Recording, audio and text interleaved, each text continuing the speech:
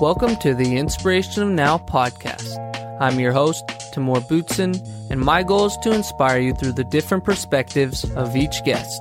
Our guests will vary from musicians, entrepreneurs, filmmakers, athletes, artists, you name it. Each episode I will be bringing on a new guest who I've been inspired by in one way or another and want to share their inspiration with you.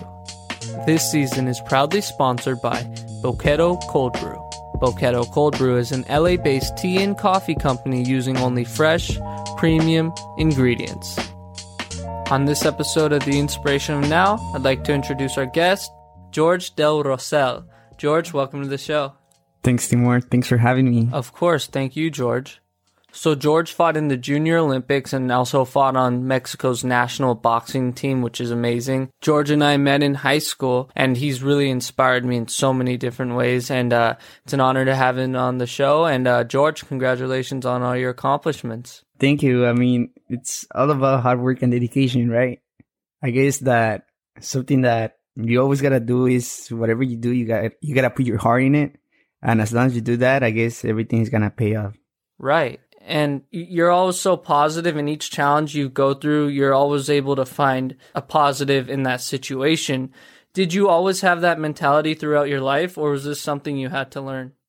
I guess I've been born with this mentality. It's just been encouraged through like the people I've met and all the disciplines I've been put through. But I would say that, like I come from Mexico. I immigrated when I was 14. And that was the biggest change in my life that determined who I really am.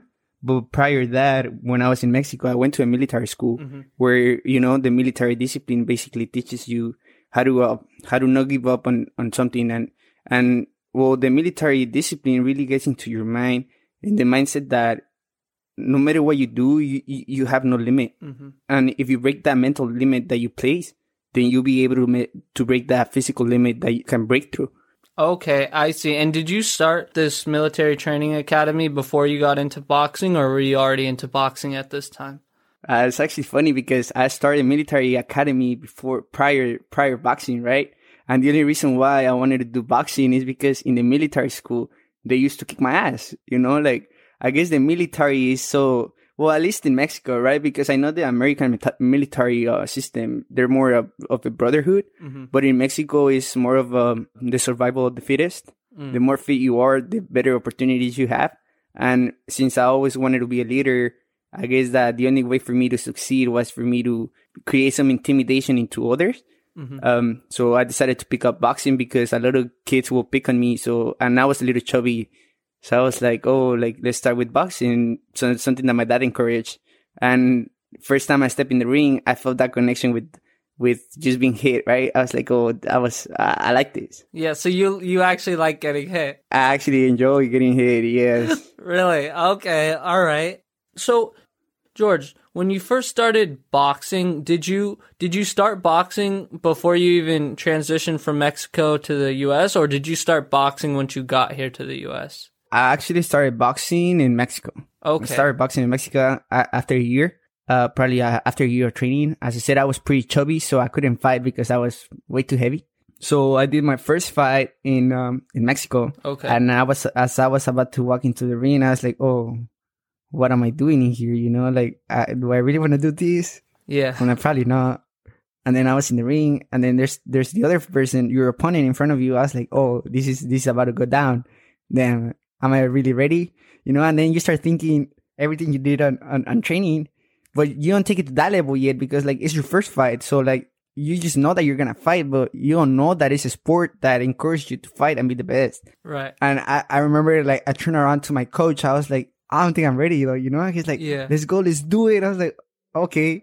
I wasn't ready, but because my dad was cheering, my mom was cheering, my sister was recording, and everyone was recording, I was like, oh, I can't let them down.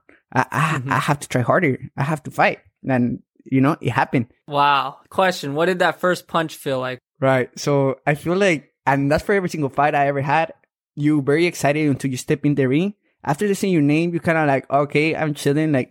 They introduce you, you're kind of like, okay, I'm ready to start fighting. And then when the bell rings, that's when you get nervous the most until you get the first punch in your face. If he doesn't hit hard, you're going to be like, okay, this is easy. Right. But if he hits hard, then you're going to be like, oh my God, I just walked into hell right now. What am I doing for the next 3 minutes? You know, right. You're trying to not get punched because you know that he hits really hard. Just hearing that, George, makes me so glad I'm not a boxer because I would be terrified. And it sounds like really intense. So I'm so glad I'm not out there getting punches to the face. Exactly. So that's why you're always trying to be the first one to hit. Right. Oh, that makes total sense. So, George, what I'm curious about is who's been a big influence in your life? Yeah, I guess my dad has been the biggest influence in my life, just because as well as your dad, you usually try to follow. That's the only person you know, right? That's your first model. And he was my first model in a lot of things. And he was a paratrooper back in the days in Mexico as well. He was a part of the paracaidistas, which means paratroopers. So ever since I was a kid, I grew up with that military mentality and somehow integrated into my life. Right. And so yeah, he encouraged me to go to the school that at first I thought it was going to be fun. And then the first month, it was hell. I was like, oh, I really don't want to be here. Right. But I couldn't cry to my dad. So I was encouraged to that military school in the school system. And then I had the same mentality back at home. So I couldn't cry. Okay, I see. Yeah, you couldn't complain because your dad was the one who was like, hey, you should get into this. So you felt weird if you'd be complaining back at home. So you kind of had just to take it in. Exactly. Okay, I see. So what was that relationship like with your father? Well, my dad, he's always been that supportive figure that I ever had in my life. In the beginning, when I started the military school, he was very supportive. He used to, help me out with the uniforms, teach me how to clean my boots, teach me, he used to teach me a lot. Right. And something that I'll always be grateful for. But everything I ever done is always been supported by my dad. So I feel like he's the backbone of who I am. Right. Oh, I love that, George, the relationship you and your dad had together. And that really goes to say a lot about who your father was as a person and how he supported you. So I love that. And you said your dad was a police officer, right? Yeah, he was a police officer. Yeah, so he was also a police officer and recently passed away, probably 3 years. It was on May 15, 2018. Wow, and I know you and I have talked about this before, George, and once again, I'm very sorry about your loss, and I can't imagine what that's like, losing someone so close to you and losing that support. What kind of effects did that take on you, and how did you overcome this? Right.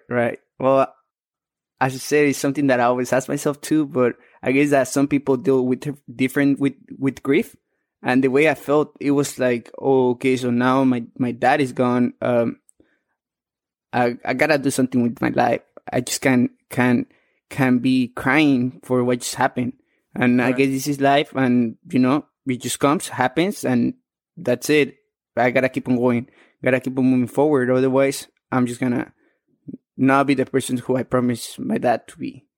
Right? And I guess everything goes along with when I started the American Dream. After I graduated from that military institution that I'm talking about, I decided to come to the United States because my dad said that I was taking life too easy and I wasn't challenging myself enough. And if I really wanted to challenge myself, then I would have came to the United States. And I was like, oh, how come you don't send me? He's like, oh, if I send you after 3 months, you're going to start crying and begging me to send you back to Mexico. Right. I'm like, oh, bet, like, let's do it. Like, I really want to prove you wrong. He's like, oh, okay, well, I don't want you crying after 3 months. I'm like, that's never going to happen. He's like, okay, then I'm going to get your ticket, but I'm not going to get your ticket back. If you want to come back to Mexico, you got to raise your own money. I'm like, okay, then let's do it. And I came to the U.S. Not knowing what I was about to face, right? I was like, damn. But I couldn't complain to my dad too again, right? Yeah. I couldn't complain to him because if I were to complain, he'd be like, I told you, right? And right. I didn't want to listen to that. So I guess I just had to make this experience the best out of it. And this is where I'm at now. Right. Oh, I love that, George. I love how your dad just sent you on a one-way trip to the U.S. and no looking back. I think that's all great. I love what he did. You might not, but I love it. So when you first got to the U.S., what were, in the first couple of months, let's say those 3 months, what were some of the biggest challenges you were facing at the time? Right. Well, I guess the biggest the biggest barrier that every immigrant faces is the language barrier. I mean, I'm still learning English, and it's kind of hard though, and even if you know a little English, that doesn't mean that you necessarily know the culture. Right. And if anything, that's the hardest thing to adapt to, because like you grew up knowing this Mexican culture, and now you're encouraged to know the American culture in order for you to sympathize with others. Something that I wasn't used to. Right. Sympathizing with others and having that connection. Exactly. Relating to others in issues that you've never been exposed to before. Right. And, for me at least, I went to Mexico for 1 month, and I got sent off by myself for this program. It was in Oaxaca, Mexico. And the language barrier for me was so challenging because I first got there, and I remember there was I had to go to the airport, and the host family picked me up, and it was like a 45-minute drive to their home. Dead silence because I didn't know any Spanish at all. So I totally see where you're coming from, George. And the language barrier is definitely difficult for anyone trying to learn a new language, and especially trying to fit in with that new culture, as you were saying. Yeah, it really is. And then not just the English, the language barrier, but on top of that, you got to deal with school. And on top of that, you got to deal with kids that make fun of you because you don't speak English, right? So like, how do you do that? Right. So how do you do that if you don't come with the right mindset? And keep in mind that my mindset was like, oh, I got to put my dad wrong. Even though I love my dad, and like I said, like we had the greatest connection I ever had with anyone else.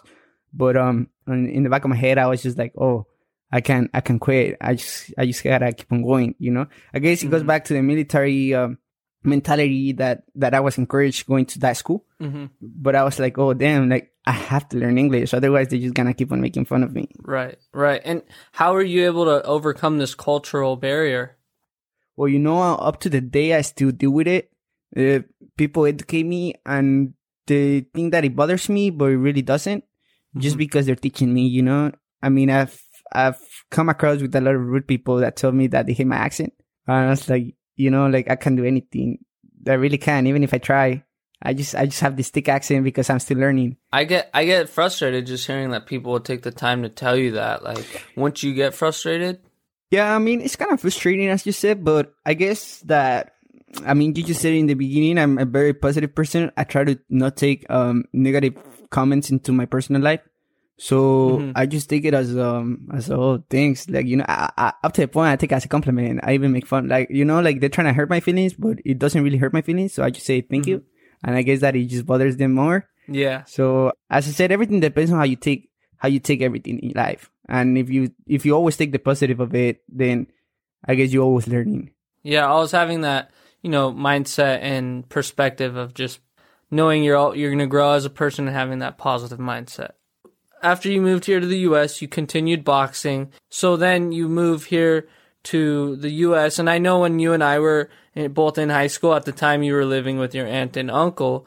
So how was the support from your mom and dad different from the support of your aunt and uncle? I mean, the support from my uncles was always, I think it was always there, but you also got to understand that I wasn't their kid, Yeah, they did love me, everything. They helped me a lot. They taught me a lot. Somehow, because of them, I am where I am now. But when it comes to the sport, they were like, oh yeah, like you're gonna fight, cool. Like, oh, they didn't really know how serious I was taking the sport of boxing. So because of that, like you see the support not being fully there because you're just like, oh yeah, it's just a hobby or something. So they weren't fully supportive because they didn't realize how serious you were taking the boxing and that this was, your passion, and they just didn't understand that. Yeah, right. And what was the biggest obstacle that stood in the way of you and your aunt and uncle? Well, I feel so in terms of that, I guess the biggest obstacles within my uncles and me was that I didn't want to do things their way. So like that kind of stood in between the two of us and kind of ruined our relationship. And during those, I'm sure you were really frustrated during that. And like, what were you telling yourself that helped you get through those times to pursue your passion? I mean, as I said, like when you have a drive, no matter what you do, and if you have a goal, I'm the type of person that if I have a goal, no matter how I do it, I have to do it. So like, it goes back to that mentality that I really wanted to do something. And I wasn't gonna let any barriers stop me from accomplishing what I really wanted to do. Right. I mean, as I said, if there's no sacrifices before you even try something, then I guess victory won't taste as good. So the more you sacrifice, the better everything tastes. Right.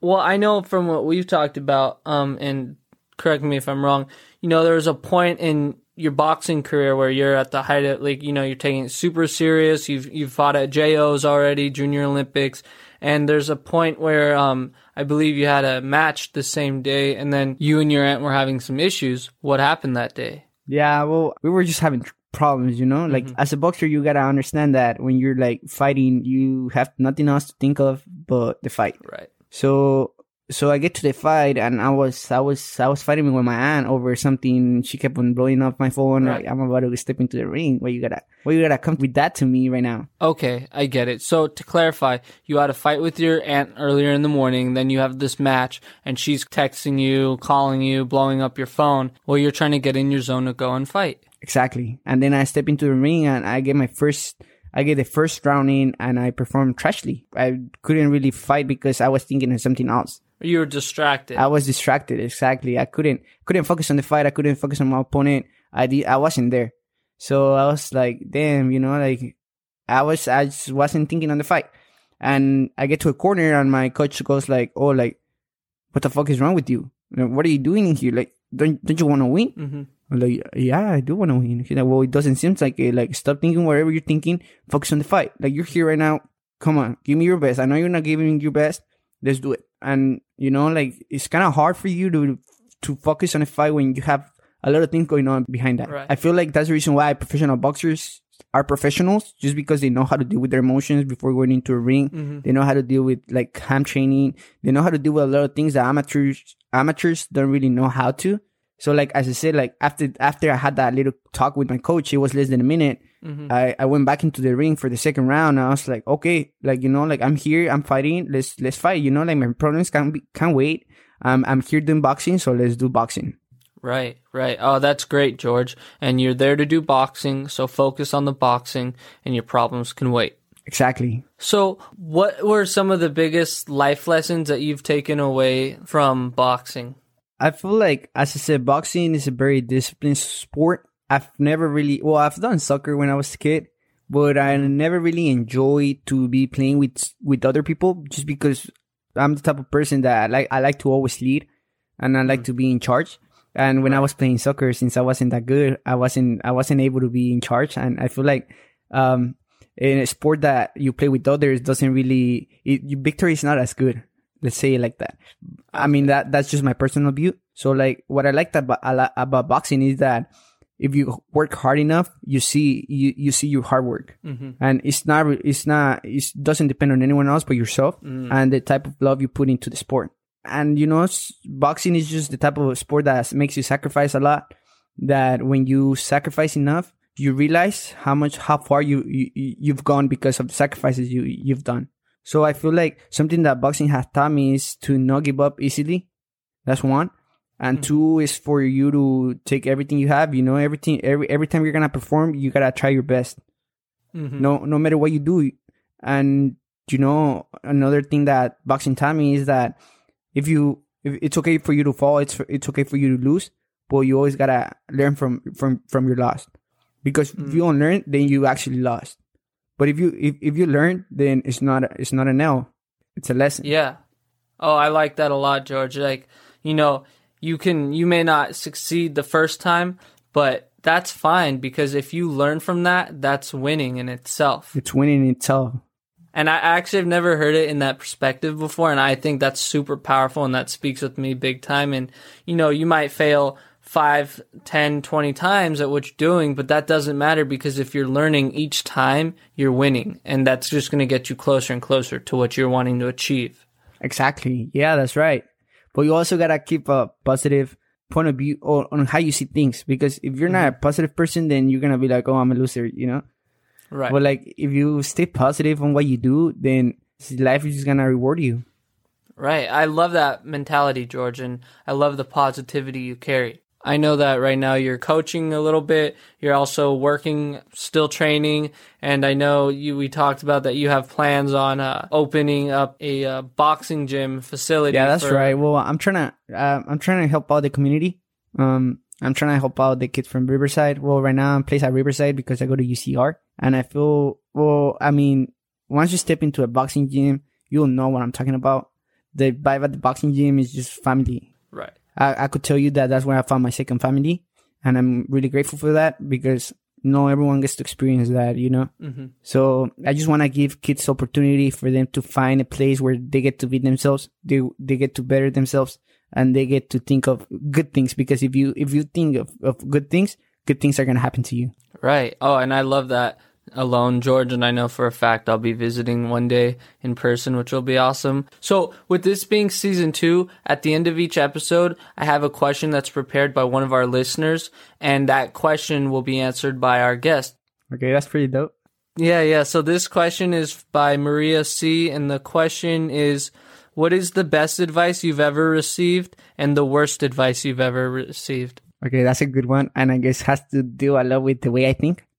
So I was a little kid. I was probably 6 years old, playing with an action figure that had a little parachute, right?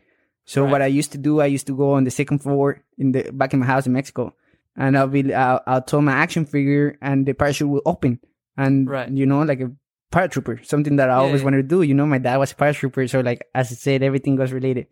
So I was playing with my action figure, and I threw the action figure, and when it landed, it broke the leg. And I started crying. And my dad was sleeping. So I go crying to my dad with one leg in my hand and in the other hand holding the action figure. And I started crying. I was sobbing. I was like, "Oh, Dad, I broke my action figure. Please help." Yeah. I was sobbing, bro. I was a little kid. Right. Keep that in mind, right? Yeah. And my dad, he was kind of mad, frustrated at the same time. And he goes like, "Listen, everything has a solution in life. Everything you do has a solution in life. No matter what you do, even if you messed up, it's okay. You get to try it again." Right. Right? There's always a solution. Yeah, there's always a solution, except for death. When you die, you die. Mm-hmm. But besides that, no matter what you do, there's always a solution and a stop for it. So like, yeah, you might not like the consequence of your action, but there's always consequence, and there's always a way for you to solve that.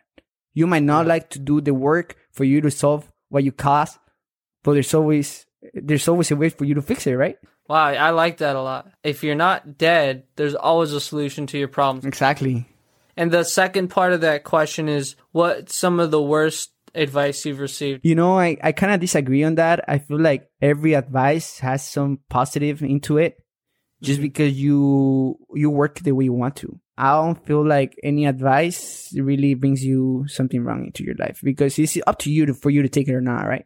Okay, I like that. I like that a lot, because it's up to you to pick and choose what you take away. And there's always something to learn from that. And I think that just showcases your mentality as well, as having that positive mindset. So Maria, thank you for that question. And last but not least, George, what was the motivational and inspirational quote you prepared for us today? Right. So the quote, again, my childhood was lived in Mexico, so therefore it has to be in Spanish. And the quote goes like, "El no puedo no existe," which means the I can't does not exist in your dictionary. So the quote is, the words "I can't" does not exist in your dictionary, right? Exactly. So if the word can't does not exist in your dictionary, you can use it. And there's no limits for you, because no matter what you do, you can say "I can't," because you're gonna keep on trying and trying and trying until you get it.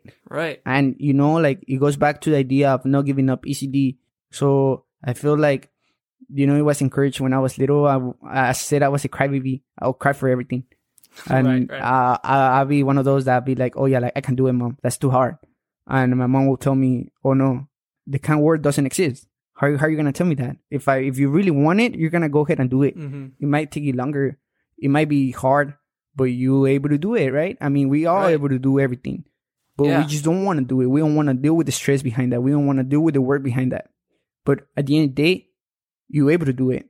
Dude, I love that, George. And I think that ties back in definitely into your whole boxing career in life and everything you've been through in life, the challenges, the sacrifices, fighting for Mexico's national boxing team, going to Junior Olympics, and just all that mindset and what we've learned from you in this episode and everything you've put into your boxing is why you achieved what you did and where you got and continue to achieve. George, thank you again so much for your time, your insights, motivation, stories, and each episode I have with each guest, it's always opening new perspectives for me and just new viewing things in a different light and perspective. So I'm always grateful for that. I'm grateful for your time, and thank you again, George. No, thank you, Timur. Thanks for everything. As I said, you taught me a lot in high school, and trust, I'm still using everything you taught me, and it's been helpful, and it's been a pleasure to meet you. I appreciate it, George, and same right back at you. And I'm so glad we met and been able to keep in contact ever since. So thank you again, George, and I look forward to sharing this episode with the audience and all your inspiration. Thanks again, George. Thank you. Thanks again for tuning into this episode of the Inspiration of Now podcast. I hope you took away a new perspective and motivation from our guest. I want to thank Boquetto Cold Brew for being this season's sponsor and Rue Productions for creating our theme song. I look forward to our next episode, and I'll catch you all on the next one.